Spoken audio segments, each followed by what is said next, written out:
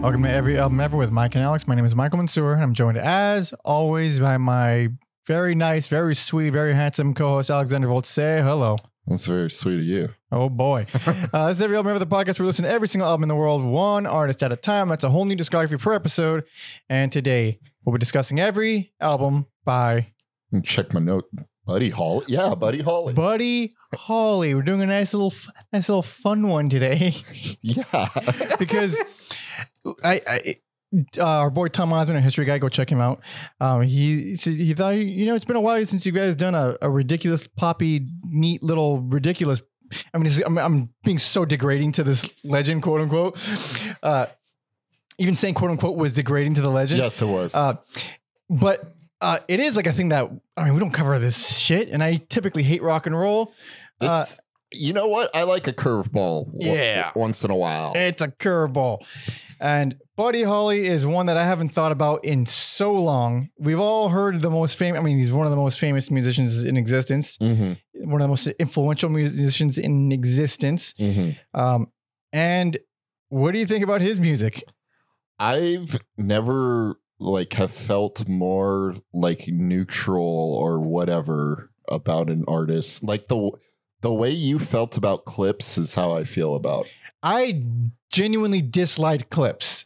Oh, you dislike? Sorry. I was lukewarm on the stuff that I liked. I hated everything else. I am just so lukewarm, and I'll get into the details.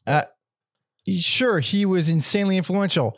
I don't enjoy his music very much. I mean, some of it's fine, but it's you know what it is. I really just one, I didn't realize how young he was when he passed away. Oh yeah, and two, I think it just kind of scarred a whole generation, and that kind of kept his memory alive. But this is probably the oldest music we've covered at this point in the pod. Oh yes, I would say yeah, it's got to be. But yeah, comparing him to his peers or things of the time, I don't mind some Chuck Berry or Little Richard. They have this wild, unhinged quality to them that right. I feel like you put them in almost any era of music, they would find a way to fit in. Even Screaming Jay.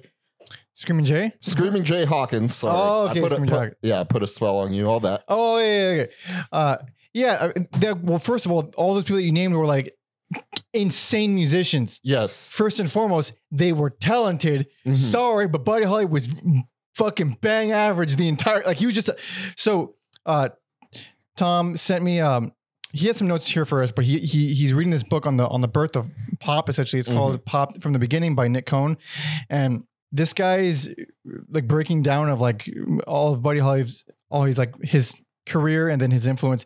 It's very dismissive. Mm-hmm. It's not blatantly saying he stunk, but it's it's still debated whether or not he was actually good or not. And some of the quotes are fucking hilarious. My favorite here is this one. He says, Holly's breakthrough, in fact, was that he opened up alternatives to all out hysteria. Not many white kids had the lungs or sheer hunger to copy Little Richard, but Holly was easy. All you needed was tonsils. There we go. The beat was lukewarm, the range minimal, no acrobatics on stage or effort required. You just stood up straight and mumbled. In this way, Buddy Holly was the patron saint of all the thousands of no talent kids who ever tried to make $1 million. He was founder of a noble tradition. Holy shit. Is that not exactly kind of what it feels like though? Listening to it now. I mean, it does feel like that, but then yeah, also I'm just man, it's it's not fair the way the world put him up on this thing, because again, he's only 20, very, very young. But he had a hunger, man. This dude was determined. He opened for Elvis, and then from then on he was I am making my own songs. I am playing rock and roll. I'm fucking doing this. Mm-hmm. But yeah, that is a very brutal but apropos because description of his music. I feel because a lot of these, some of the songs, the big songs, it's I get why that's still kind of fun today. But for the most part, I think aged pretty badly. It's rock and roll. It's average rock and roll. I do think about that as well. Some music I think is timeless, but maybe everything is this. So everything's got a little expiration date on there, maybe, perhaps. Yeah. So even vocally though, he had his own style, and he influenced fucking everybody. He's one of the Like Beatles' the biggest influence.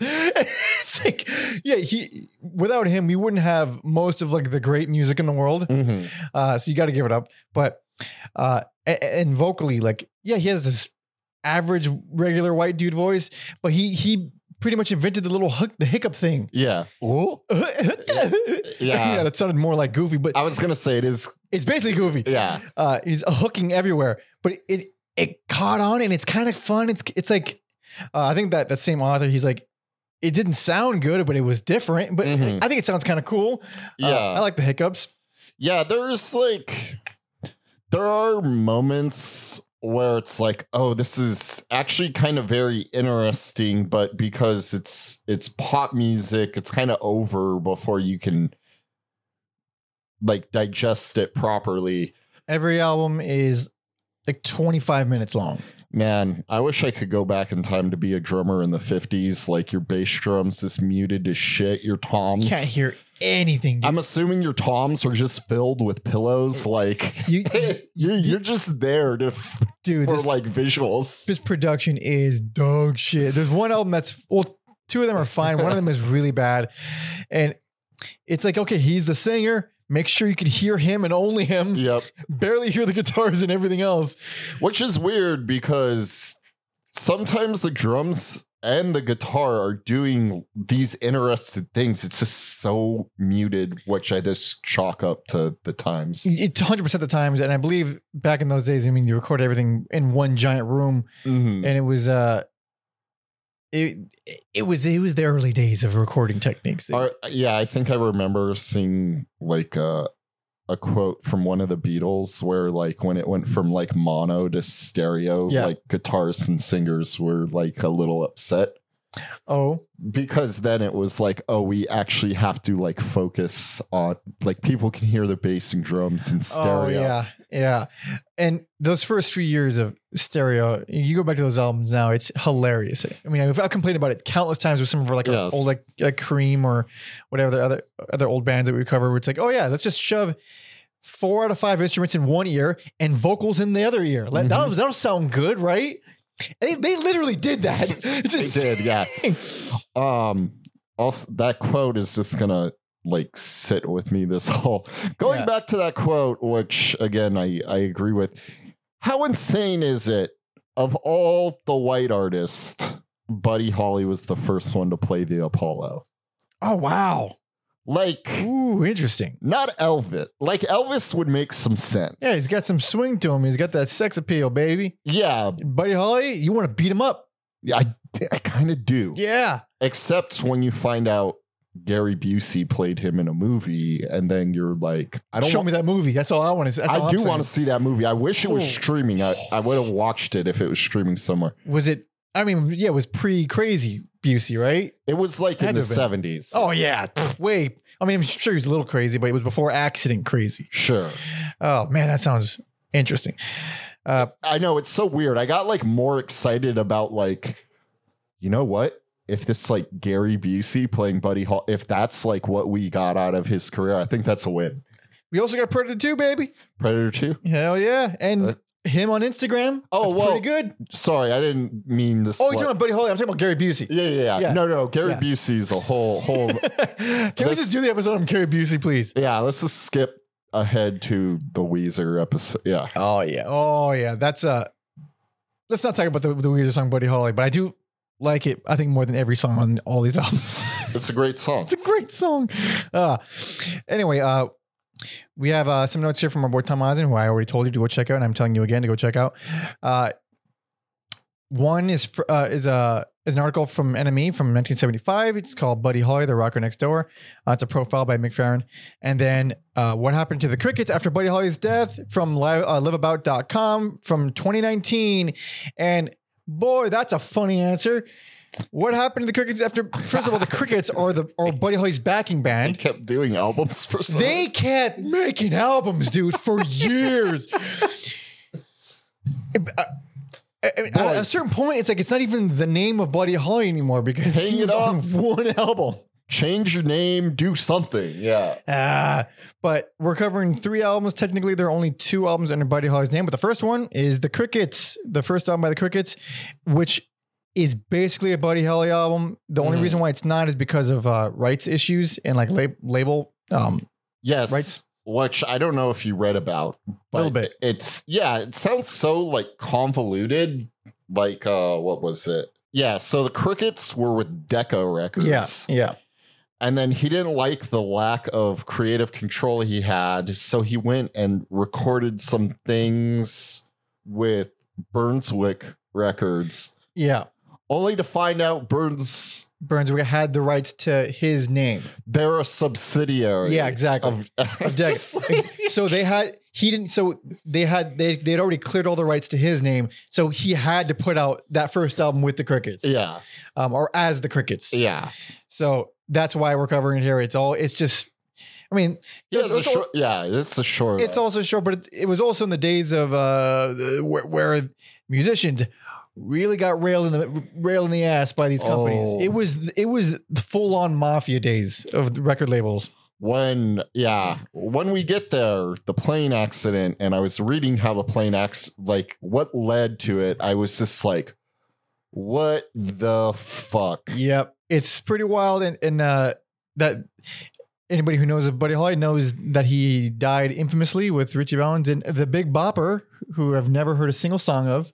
And I just know his name. It's a fun thing to say. It's a great name. I'll give him that. Who doesn't like a fat guy doing music? Not one person in the world, especially if he's wearing a leopard print jacket. Yeah. Which he did, I think. Also, if we ever get bored, Richie Valens. only has a handful of albums as well. And it would give me an excuse to watch La Bamba again. Come on. It's a classic. Come on. Do a double feature of Gary Busey, Buddy Holly, and La Bamba. Ooh, good idea. Yeah. Hell yes. So we're covering all 3 albums. First one, I mean, talk about a brief fucking discography. This first album came out in 1957, last one at 1958. And they're all under 30 minutes. And they're all under 30 minutes. And this guy is why we have the Beatles. Get ready, folks. Shit, man. So before we go into the albums, let's talk a little bit about the little boy's history here. Oh yeah. So yeah, he's from Texas. He's from Lubbock, Texas, which is close to the New Mexico border. Seems like a small town. His real name, Charles Hardin Holly, and Holly with an E, no less. If I was a wrestler, with that name, I would be Hardin Holly. Hardin Holly? Yeah. Yeah, it's not bad. It's the ancestor of Hardcore Holly. Yes. And he was born and raised during the Great Depression. So I'm sure that was fun. Super fun. Yeah, he had like a bunch of siblings and they all played something. I believe they all played some kind of instrument. Everybody except for Pa Holly. Pa Holly. Older brothers served in WW2. I believe they were drafted. Thank God. That was a draft for sure. Oh, it's both, I think, because and there was a lot of enlisting in those days. Mm-hmm. But he started out like more doing a lot of country western stuff. I think he started a group with his buddy Bob Montgomery from high school, and that sounds like a name my grandma will just come up to me during dinner and be like, oh, Bob Montgomery. Bob Montgomery, yeah. He died today. And I'm like, Grandma, you've literally never talked about this man until right now. Who the hell is Bob McGillicuddy? Yeah. Anyway, sorry. So this quote from this article, he says, despite all this, there was a group of younger musicians determined to break out of the restrictions created by this early 50s Nashville mafia. It's all the country western kind of stuff. Mm-hmm. While Holly churned out country standards for the good people of Lubbock, they were already flirting with black R&B, a flirtation that would eventually create the fusion that would be rock and roll. And boy, did it make rock and roll. It goes on to say, even in the comparative isolation of Lubbock, that's a funny word. Lubbock. Am I saying it right? Lubbock. Lubbock. No, I think the second time you went to like French. Lubbock. Buddy Holly was becoming fascinated by the more lively music of people like Hank Billard and John Lee Hooker. When Elvis Presley played Lubbock, Holly went backstage to meet the new singing sensation from Memphis, and it was soon after his meeting that Holly resolved to go after the big time as a rock and roll star. It is kind of funny, these like hotbeds for racism, that like musicians are drawn to these. Well, there's a few things. One, the music ruled. Two, not everyone was racist. Three, it was a lot easier to get ahead when you stole their music. And you just took obviously not. That's why I said hotbed. You know, not every. You know. Yeah, and it's like, here's the thing when I hear like the accusations of Elvis stealing all that music. It's like, have you heard every single rock and roll artist ever? They all stole each other's songs. They're all the same song. It's all the same song. And we do it here. And yes. Like, it's crazy. You will click on a song and it'll be like originally done and then covered in like the span of like 5 years, covered by like 20 different artists. Worse than that, there are songs on these records that are rewrites of the same song from the same album. That is how much they copy each other. They copy themselves on the same album. It was a simpler time. What a wacky, weird. God, I hate rock and roll, dude. I love everything that came from it, but I don't like listening to it now. Shit. But we might as well get into these albums. They're not very long, so we just jump right into it. This is, here it is, baby, 1957, The Chirpin' Crickets.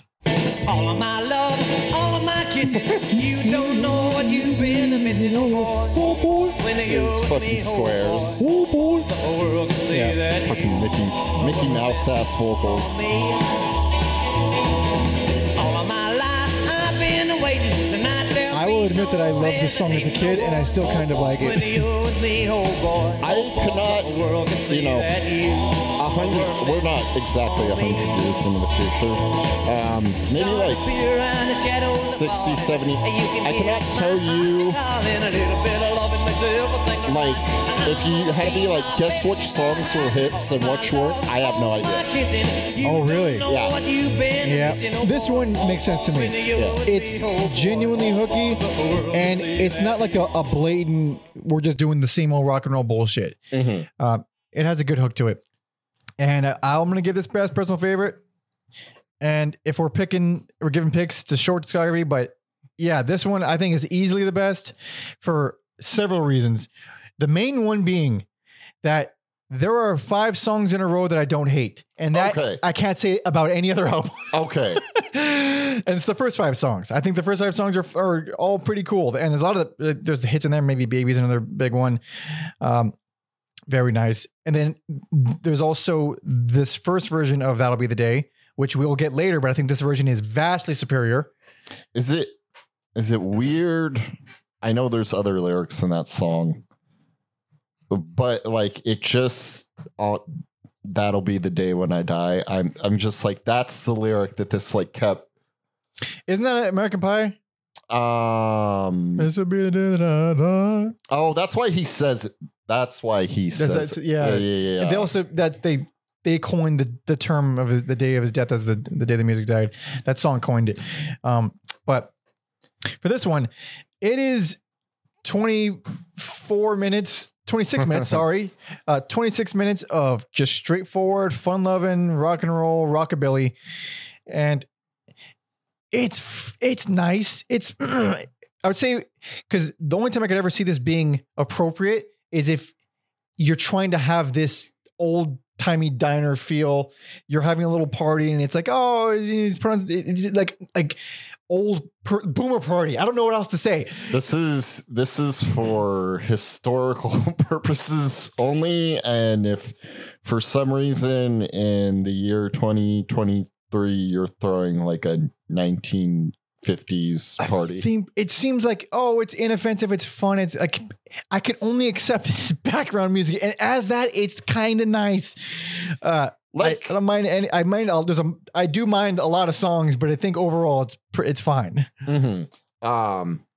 I guess Not Fade Away has its charms. Yeah. That's a good example of some interesting rhythm going on there with the drums, but it's not, not recorded well. No. But I would call that song, if I'm going to use the word heavy for the time. For the time, Yeah. I'd say it's heavy for the time. And production, I think, is easily the best produced out of all of them. It sounds the most like a band, and the most balanced. It feels the most mono. Where with these old albums, the mono versions were always better because it was was the intent. there was practice behind mono, I guess. Yeah. Whereas all the stereo stuff was always super wonky. But this one feels like it's shitty and it's old, but it still feels like you hear a band. You can recognize, it's a full band. Whereas later albums, it's like a guitar and vocals and just weird muffles in the background. It's just fucking weird. So I think it sounds the best. Maybe Baby's nice. I think so there's so many just the same rock and roll progressions all over the place, with what's the fucking word, the modulation, where we're gonna play this riff and then we're gonna do it in a different key and then we're gonna go back and it's just all the fucking same shit. So there's a lot of that. What ends up giving these songs personality is always just the vocal hook. Whatever if his vocal hook isn't memorable or interesting, the song is just boring ass rock and roll to me. Isn't it funny having a band and they're like, we are just going to hang our hats on this one thing. We have guitars and bass and sometimes piano, but we're just going to live and die by whether the vocals are good or interesting. Because this music didn't really exist yet. It was like, this is the structure. We'll just do the same shit all the time. Yeah. And it's hard for me now to put my brain in the musical mindset of someone in the fucking 50s, because I've heard so much shit that's just so out there. We're so creative, so many things that have just never been done that have now been done. Whereas this was like, no one thought to just, maybe we don't go exactly back to that key like we do with every song. They just didn't do it yet. They didn't find it. It's just so bizarre listening to it now, especially when so many songs just feel the same. I mean, the whole album is this. I think it's crazy to me because it's not like there wasn't interesting. Like, I think jazz has always kind of been interesting, and then even blues artists have some like grit on them. But yeah, this is like, for white America, this is like very clean cut, and I would actually throw blues in there as well, because they also use the same exact structures, and they're like, we're just gonna follow the same structures and patterns, and rock and roll basically stole that pattern. Yeah, and that's what, it's hard to listen to now. Yeah, I guess with blues, sometimes it's just a man and his guitar about how he sold his soul to the devil, and that's way more. Lyrics were better, definitely, with blues. Yeah, or maybe they're singing about cocaine and calling it white lightning or something. White lightning. Or that's probably moonshine, but either way. Maybe. I don't know enough about my old timey terms, but so that gives his best and personal favorite, and yet there's still so many songs I do not like, such as Tell Me How, Boy, Could Be Worse, but I mean, that's exactly what I mean about just run-of-the-mills rock and roll, no memorable hooks, and that's what it turns into. The thing that stuck out to me on that song was how high-pitched the backing vocals are, which I guess when you're barely men, you can do that. The backup vocals on this album, the Crickets backup vocals, because they're the backing band on the next album, I think, and it's always their backup vocals. They sound, we heard a little bit on Oh Boy, but they just creep me the hell out. They sound so weird. It's almost like they weren't really mic'd up properly, and they almost sound inhuman. It's poppy and pretty, and the things they're singing are super upbeat and happy, but it's just like unsettling in like a Tiptoes of the Tulips kind of way. Also, how funny is it like doing backup vocals during this time and being like, what do you want me to sing? Like some lyrics? No, just like a do do do do do do do do. There's a lot of dudes. Yeah, it was the days of doo-wop, dude. Yep. And there's plenty of that. So yeah, it sounds almost like they recorded the backup vocals while all the band was being recorded, like all at the same time. That's how weird and unbalanced it sounds, but it has this weird haunting quality to it that feels completely unintentional, but I like it nonetheless. You could play it in that weird X-Files episode about inbreeding. I think it's called Home. Oh, I forget what I forget what song they play in that. Dude, I forgot about that episode. Oh, I only remember because the name of the episode. Yeah, it's been so long. I don't remember I think anything it's about considered like one of the greatest.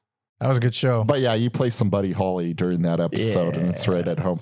I'm Looking for Someone to Love is another one that I just nope. It's just this nope. Send Me Some Lovin'. It's a ballad. There's quite a few ballads. And I mean, these are ballads, full on love songs that are just sometimes they're good for pacing, sometimes not. I don't know about anybody else, but when I hear old timey ballads, I always add like girls screaming in my head. I'm like, yeah, that's probably kids were weird, right? They just scream during. They do it now. Yeah. For artists that I don't know or listen to. Probably like BTS, but. Oh yeah, I was thinking like BTO, Take Care of Business. Like, Take Care of Business, yeah. What you call it? So some of them, I don't mind an empty cup. As far as ballads go, those backup vocals are like the most 1950s thing ever. They don't quite sound as creepy as the other songs. I thought that was interesting because it's like the closest to country, but but his vocals aren't. No, he's doing his own thing. Yeah, he's doing a lot of the hiccupy stuff, which I like. I think the song that entertained me the most was "Rock Me, My Baby," because that's this almost like full gibberish. Oh, is it? I mean, I did like it. Yeah. And there's actually a decent solo guitar solo there too. The time. Yes, I know what you're talking about. For the time, it rips. That's a ripper. It's good. It's got good personality. It's got great energy. It's a good closer, especially for what it is and what this album is. I think it's pretty consistent. And I say that as someone who hates like a lot of these songs, or not hate, but just like, just doesn't scratch any itch. The songs that land are genuinely distinct and hooky, and I get why they were like hits back in the day. Yeah. When your world is only so small. Yes. I think it's the best pace of all his albums. Plenty of it still falls down the generic rock and roll pit, but a lot of it stands out.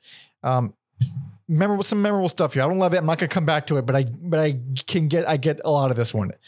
My best and personal favorite. Man, it's time to move on. You ready?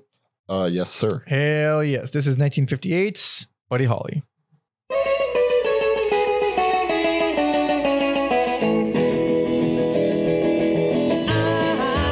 And now the production sounds like shit.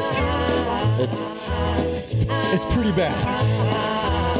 Even for the time. Yeah, even for the time. You're gonna say you've missed me. Oh, yeah. You're gonna say you'll kiss me. So you're gonna say you'll love me. Cause I'm gonna love you too. I love it. I'm gonna love Yeah, he does that on a few other songs. Oh yeah. So you're gonna say he also says some like things like serial killers say, like, you're gonna give me your love. Hey, if you say it with a nice little hiccup, it's kind of cute. It's cute. Yeah. So, do you get rid of his vocals? This song is like old-timey country western Chet Atkins, like Les Paul type stuff. Mm-hmm. It's actually very like southern. Well, you get the idea. That's the whole song. I'm just going to give this best personal favorite. I don't really have a dog in this fight. And then worst, least favorite. Like, oh, really? I know this is like legendary. Yeah. But, I mean, I just don't enjoy this one at all. I like that song. I like a couple songs on here. Yeah, getting a little. I'll go into. I kind of just want to skip to the next album, but we have to go. Yeah. So this one has some of his biggest songs. It's got big, suit, oh, baggy. I just think of the King of the Hill version. I can't get the King of the Hill version out of my head. It's so funny how like early hip hop, I'm totally fine with these like simple rhyming schemes. Yeah.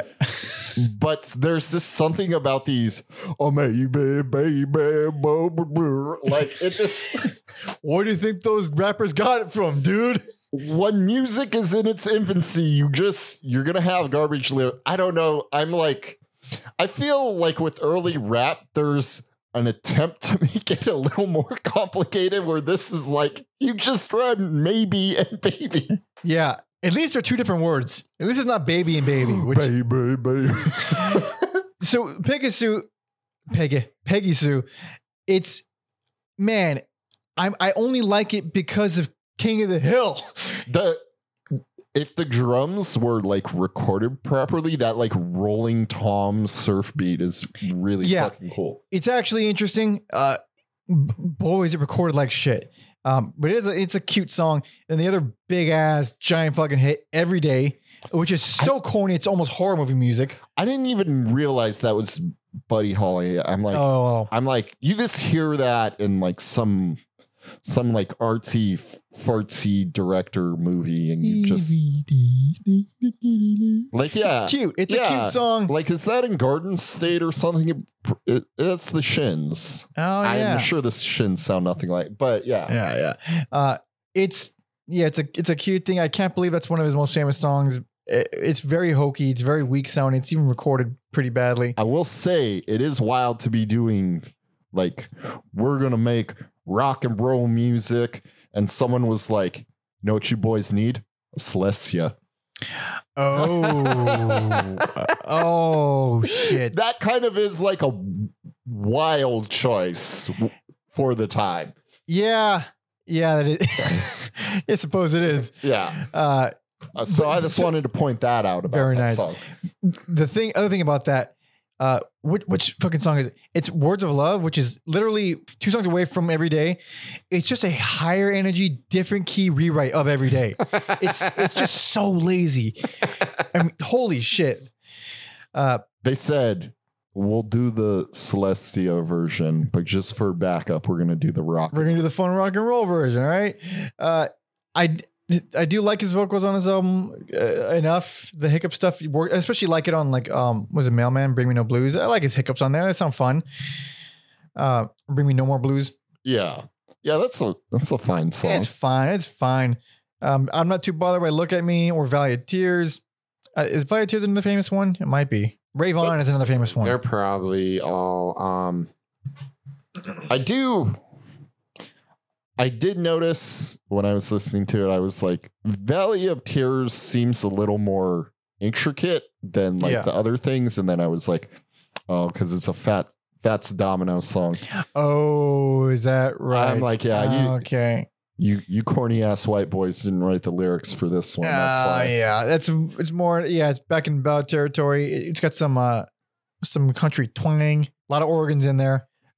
But I do like the overall vibe they give the song. I do like whenever they record more up tempo thing. It's always like the silliest lyrics, like Ready Teddy.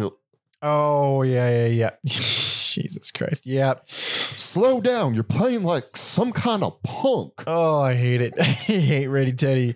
Can't stand it. You're So Square. Man, that sounds like they're using padded chairs for drums. It's insane. To the point where it's distracting. You gotta put it on. It's so distracting. Because I wrote a similar thing. Like, did they just take the toms and just put towels and pillows in them? They place it on the floor. Yeah. You're So Square it. Yeah. What? It's black metal purists are like taking notes on how to record it. We just had an album that didn't quite sound this bad.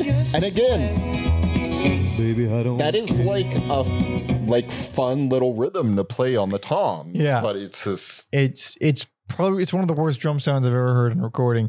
Again, you can make the excuse of, it's old. The first album didn't sound this bad. Mm-hmm. You can't make that excuse for everything. Person who I'm not talking to or something. I will say there's probably a few other ones, but the original closer, because there's bonus tracks. Yeah, Lil Baby, the piano is a standout for me. And then I noticed there were some other ones. So like I was like, man, this Norman Petty fellow probably had a great career. Not really. No. Yeah, because I was like, I think he's like doing interesting things with what he's given. He's a prominent writer on almost all these songs. Yeah. Or the good chunk of these songs anyway. I guess, he didn't have to work if you get writing credits on these bad boys. Yeah, for sure. Bonus tracks, you get a mix of stuff with you get like a couple Crickets tracks or backed by the Crickets, like Think It Over and Fool's Paradise. That's My Desire is another ballad. I mean, it's fine. It's got some nice 50s type leads there. That is one of those songs that was just like covered 20 times in the span of like 5 years. Oh, okay. Think It Over. I kind of like that piano solo. It's like one of the few, if not the only, piano solo with using the low keys, which is an interesting choice. Those backup vocals on Fool's Paradise are a perfect example of the creepy, weird, strange Crickets backup vocals I'm talking about. They're very noticeable. They're really weird and unintentionally creepy. I like it because of that personality. It's fucking strange. Well, all right, full on country western. That's my favorite bonus track. Oh, really? And then again, I was just like, Jesus Christ, was someone just like choking the ride cymbal when he's like, oh yeah. It's like there's no ring. Jesus Christ. The final song in the bonus track says Take Your Time. Yeah, I mean, by this point, so this album is originally 24 and a half minutes long. Yeah. It can't handle going into 30-minute territory. I was going to say, it's very interesting. Like, it's still with the bonus tracks. It's not a long album, but 35 minutes. You can feel like the ebb and flow of the original and this like, oh, okay, these were tacked on. Yeah. It actually feels like it drags on at 35 minutes. It's pretty crazy. And yeah, I get like this is pretty hugely influential, but out of all three of the albums, I dislike the most songs on here. It has the absolute worst production. And even the songs that are huge, like Peggy Sue Every Day, I'm not even big on those. So really I can, that's my rationale for worst, least favorite. I just felt like this one had a little bit more variety than others. Yeah. Cause the rest I think that's why I don't mind the one mode. If it's 20 minutes long and the one mode is inoffensive, maybe I don't love it, but it's not like, I don't know. It's fine. Clearly we're not huge fans of this guy. We are grateful for him. We're grateful for him. But my worst least favorite and Alex's best and personal favorite, but we got one more, the very last one. Was this one released posthumously? No, it was not. No, it was same year. Same year. Yeah. So this is the last album. I believe these were recorded before. I believe, this next album, it was recorded in 56. So it was actually predates the Crickets album. So these are actually the earliest songs or the earliest recordings that we have of him right now, at least on this episode. But it wasn't released until I say much later, but I mean a year later. So this is 1958. That'll Be the Day. You are my one. This girl's screaming in the background. I think it's my favorite Buddy Holly song. This does rule. The way this album started off, I thought I was going to give it best personal. But I thought I was going to love it too. It just kind of, This song is genuinely beautifully written. I want to hear great progressions. Nicolas Cage and or Glenn Danzig sing this. There's no way Danzig hasn't already sung this. Although he's never cited Buddy Holly, to be fair. Yeah, he's probably just too much on the Elvis, Roy Orbison, who are both better, in my opinion. Much better. I think, Roy Orbison's the fucking GOAT. I think Glenn would kill it. Yeah, he absolutely would. Also, I'm a defender of that awful Elvis. It is so bad. Check out Danzig episode. I like his quiveriness here too. Yeah, the goofy looks are more like wobbly and very like shaky. Sounds like there's some heartbreak in there. Heartbreak for sure. There's actually no hiccup. there's almost no hiccup vocals on this whole album. This was before, I guess, he discovered the hiccup technique. Yeah, and then I'm just gonna give this one worst, least favorite. This because there's maybe like the first 3 tracks I think are some of his best, but then boy, after that I'm just it's not. I don't hate a lot of it, but I mean, I do hate enough of it. Yeah. I was fine with it. I did prefer this one to the previous one if I had to choose between the two, but the first 3 tracks, I like the first 3 tracks, and then you get Rock Around with Ollie V, which is just any old rock and roll song, and you could interchange it with literally any song. I feel like even for the time that was like even for Buddy Holly, it's like you've done quite a bit of this one, bud. Ting-a-ling has a ton of Elvis in it, especially with the slapback reverb on the vocals.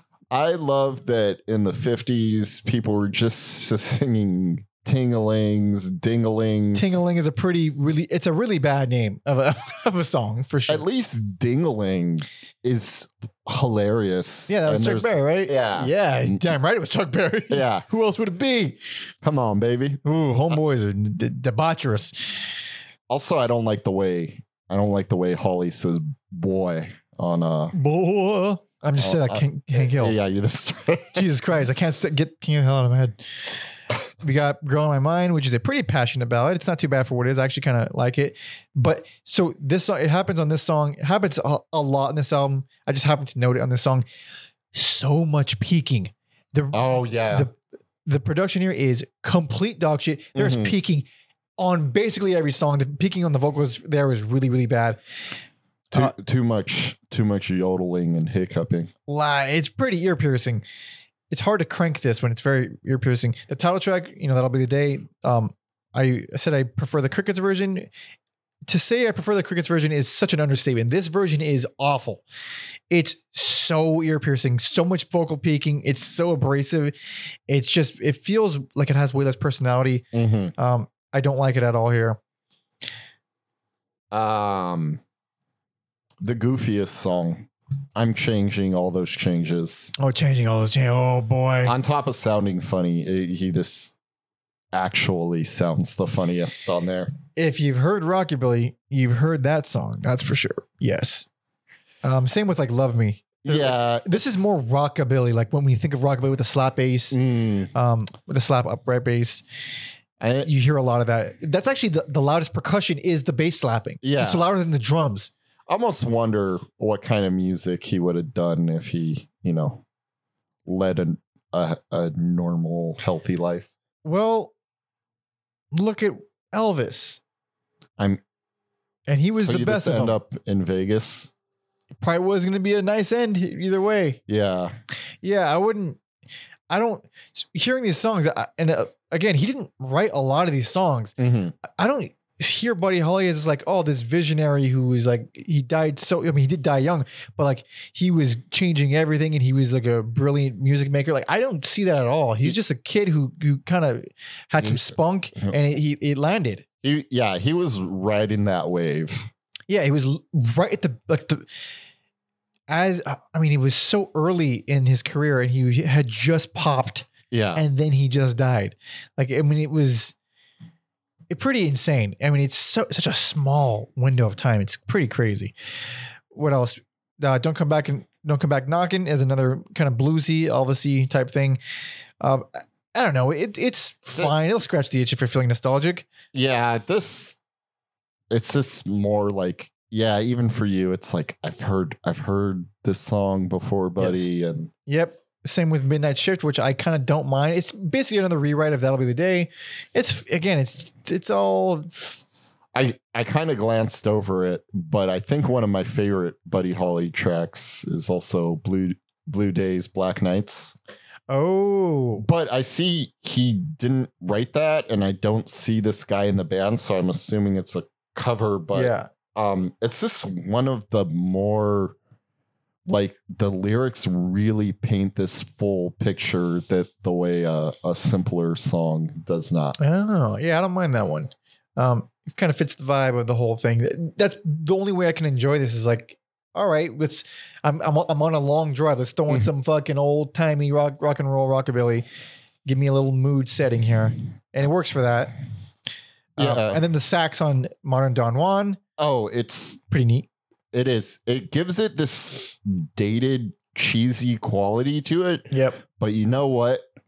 It's a big fish in a small pond. It's got personality. it does, I don't mind yeah. it. And Yeah. I kind of like some of Buddy's vocal lines there too. It's not too bad. Yeah, this is it's fine. I think this is probably considered the weakest of all his albums. I don't mind it so much, but you know, who am I to fucking Again, I'm going, despite judging all these. It's really it's not fair to do this to this like 22-year-old. I think it's more than fair to do it to a 22-year-old. Maybe not for this sure. 22-year-old. Maybe not this year of 1957. Yeah, like, and 8. It'd be different if he was like able to grow and like make some other like. Maybe the only reason why I don't feel so bad is because this. I mean, it's revered and it's praised as one of the most incredible, influential things in the world. I don't think that's fair either to do to. Yeah, it's just like Plenty of it's a gift and a curse. There's plenty of naysayers to this day, and you got a couple in this room right here. Yeah, I don't say nay. All right, I say may because I get it. Yeah. But I don't love it. I'm not gonna listen to myself, but I get it. Damn it. And then he died, and it was crazy. Yes. So, I don't know. I wrote some notes down. So we got the thing here from Tom's notes, the little profile on on his death and what happened to the Crickets afterward. It says on February 3rd, 1959, a private charter plane carrying musicians Buddy Holly, J.P. Richardson, the Big Bopper, and Richie Valenzuela crashed near Clear Lake, Iowa. The flight was a decision by Holly to transport his touring band members, including Alsop and Jennings, to their next stop on the Winter Dance Party tour in Fargo, North Dakota, to avoid harsh conditions of traveling via poorly insulated tour buses. Yes, sir. Also, regarding that, because I don't see it here, these tour buses had broken down twice, and the drummer Carl Bunch, is that his name, or did I write it? It might be. He had to be hospitalized. Oh. Because he had frostbite in his toes from riding this bus, not being outside, from being on this fucking bus. Things were tough back. This was a fucking massive star, and the people are getting frostbite in on these unheated tour. But also, there was no regard for these tour dates. It was just like, oh, these musicians are fucking animals. Well, this book every day, we'll book whatever. Yeah, we don't care what the logistics are. It kind of was the worst job in the world. Yeah, at least like because we can complain about travel these days, but boy, at least we got some insulation and blankets or something. Some safety regulations. God damn, yeah, a couple of lawsuits in the past. Yeah. It goes on to say, however, because Richardson had the flu, Jennings traded his seat and Alsop lost his seat to Valens in a coin toss. Yes. I remember that from the movie. The plane crashed 6 miles from the Iowa airport of departure, leaving no survivors. The day became known as the day the music died after it was referenced in Don McLean's American Pie in 1971. Now, this is the funny part. Yeah. The Crickets, the band, soldiered on for decades after Buddy's untimely death. Together, the band released 3 albums before and 18 after Buddy Holly's death in 1959, circulating in and out more than 20 band members over the course of their 40-year career. That's fucking insane. It's insane. But 2 other interesting things I read about the plane crash. According to one of Buddy Holly's brothers, they got like the report. And he said the instruments on the plane were like, you should not take off. The pilot didn't like get like verbal from like a radio, but like the instruments are on the plane were like, these are not good conditions. Yeah. To take off. Still shocker. And then I guess I kind of find it interesting, this like rumor and innuendo. There was Buddy had like a gun on him, and they didn't initially report it And then when they did, there was this like vicious rumors that someone had like shot the pilot. Yeah, I doubt it when they were flying through a snowstorm. Oh no, it was strictly rumors. Yeah, I'm just it does make the story more romantic that way. Yeah, for sure. people were like very like heartbroken by this. Also, news started making it a policy not to report on famous people's deaths until the family was notified, because his wife at the time heard, like, she found out on the radio. Oh my God. And had like a miscarriage. Oh my God. I believe his mom found out that way too. Like Oh. they found out just like minding their own business, and then this on the radio. Like this was the fucking Wild West it was of entertainment laws. It was, yeah. Fucking the most brutal conditions, the most horrific way of handling I mean, it's just so illegal now. You just can't do any of this shit now. To be fair, at least they were like, that was wrong. We're gonna change. My bad. Yeah. My bad. My God. And yeah, 22 years old is woof, dude. Dude, yeah. I've already been like questioning my own mortality lately, and Yeah, me too. Plenty.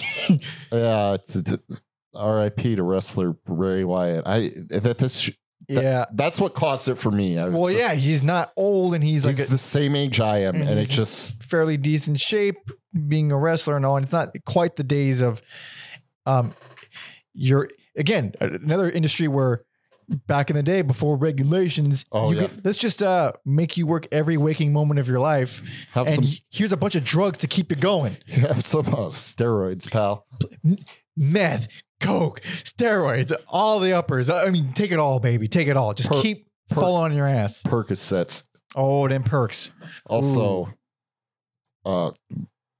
has no business in this podcast, but that American Gladiators docu-series is real interesting. I know the highlights, and that they were as broke as I am, which is pretty fucked up. Insane the way these gladiators are actually. Technically, weren't gladiators mostly like prisoners? Yeah. So what's the difference? In a way, it's kind of appropriate. It's actually better. But we are at the end of our journey. Yeah, I mean, it was brutal, but he made let us have all the British stuff. He got the Beatles and the Rolling Stones, and then from there we have Oxbow. I mean, in some way or another, because of Buddy Holly, we have Oxbow. In some weird, we have Oxbow and Swans. We got Swans, Oxbow, Baroness. We got all the things that we like because of Buddy Holly, and it's not even like a stretch to say that. No, it's not really, but man, yeah, strictly for historical purposes for me. And me as well. Let's do a little recap. Best personal favorite. Buddy Holly. There's hits.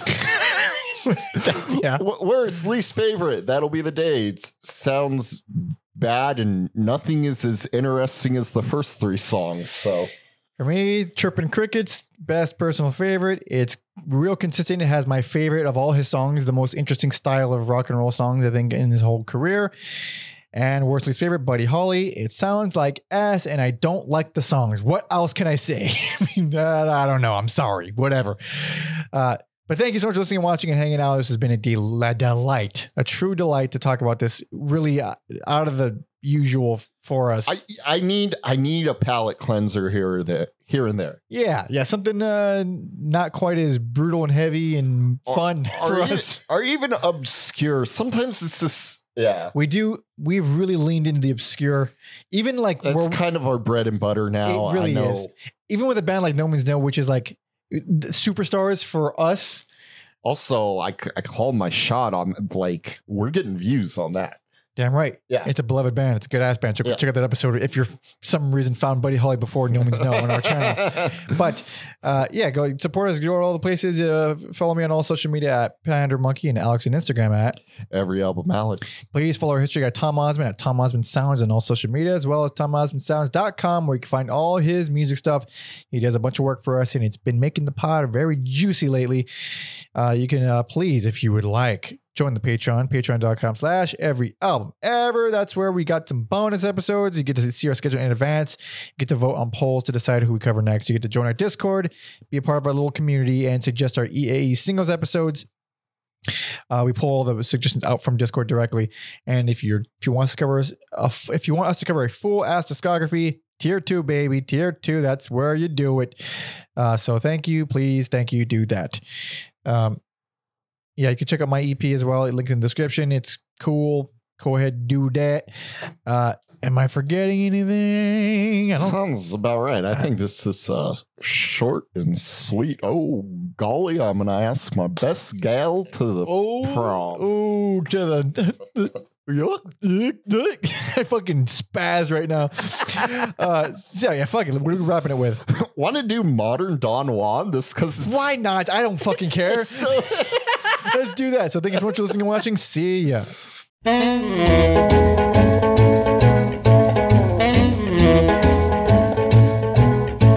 Well, I ain't nothing but a man in love. I ain't nothing but a man in love. The girls, they say I'm their only one. They even say I'm a modern Don Juan. Well, I ain't but one thing puzzling me. I got a girl and she can't see that I want only to make her mine. Well, she thinks I'm just handing her a line. Oh, I love her so. I never ever let her go. I ain't nothing but a man in love. I ain't nothing but a man in love. The girls, they say I'm their only one. They even say I'm a modern Don Juan.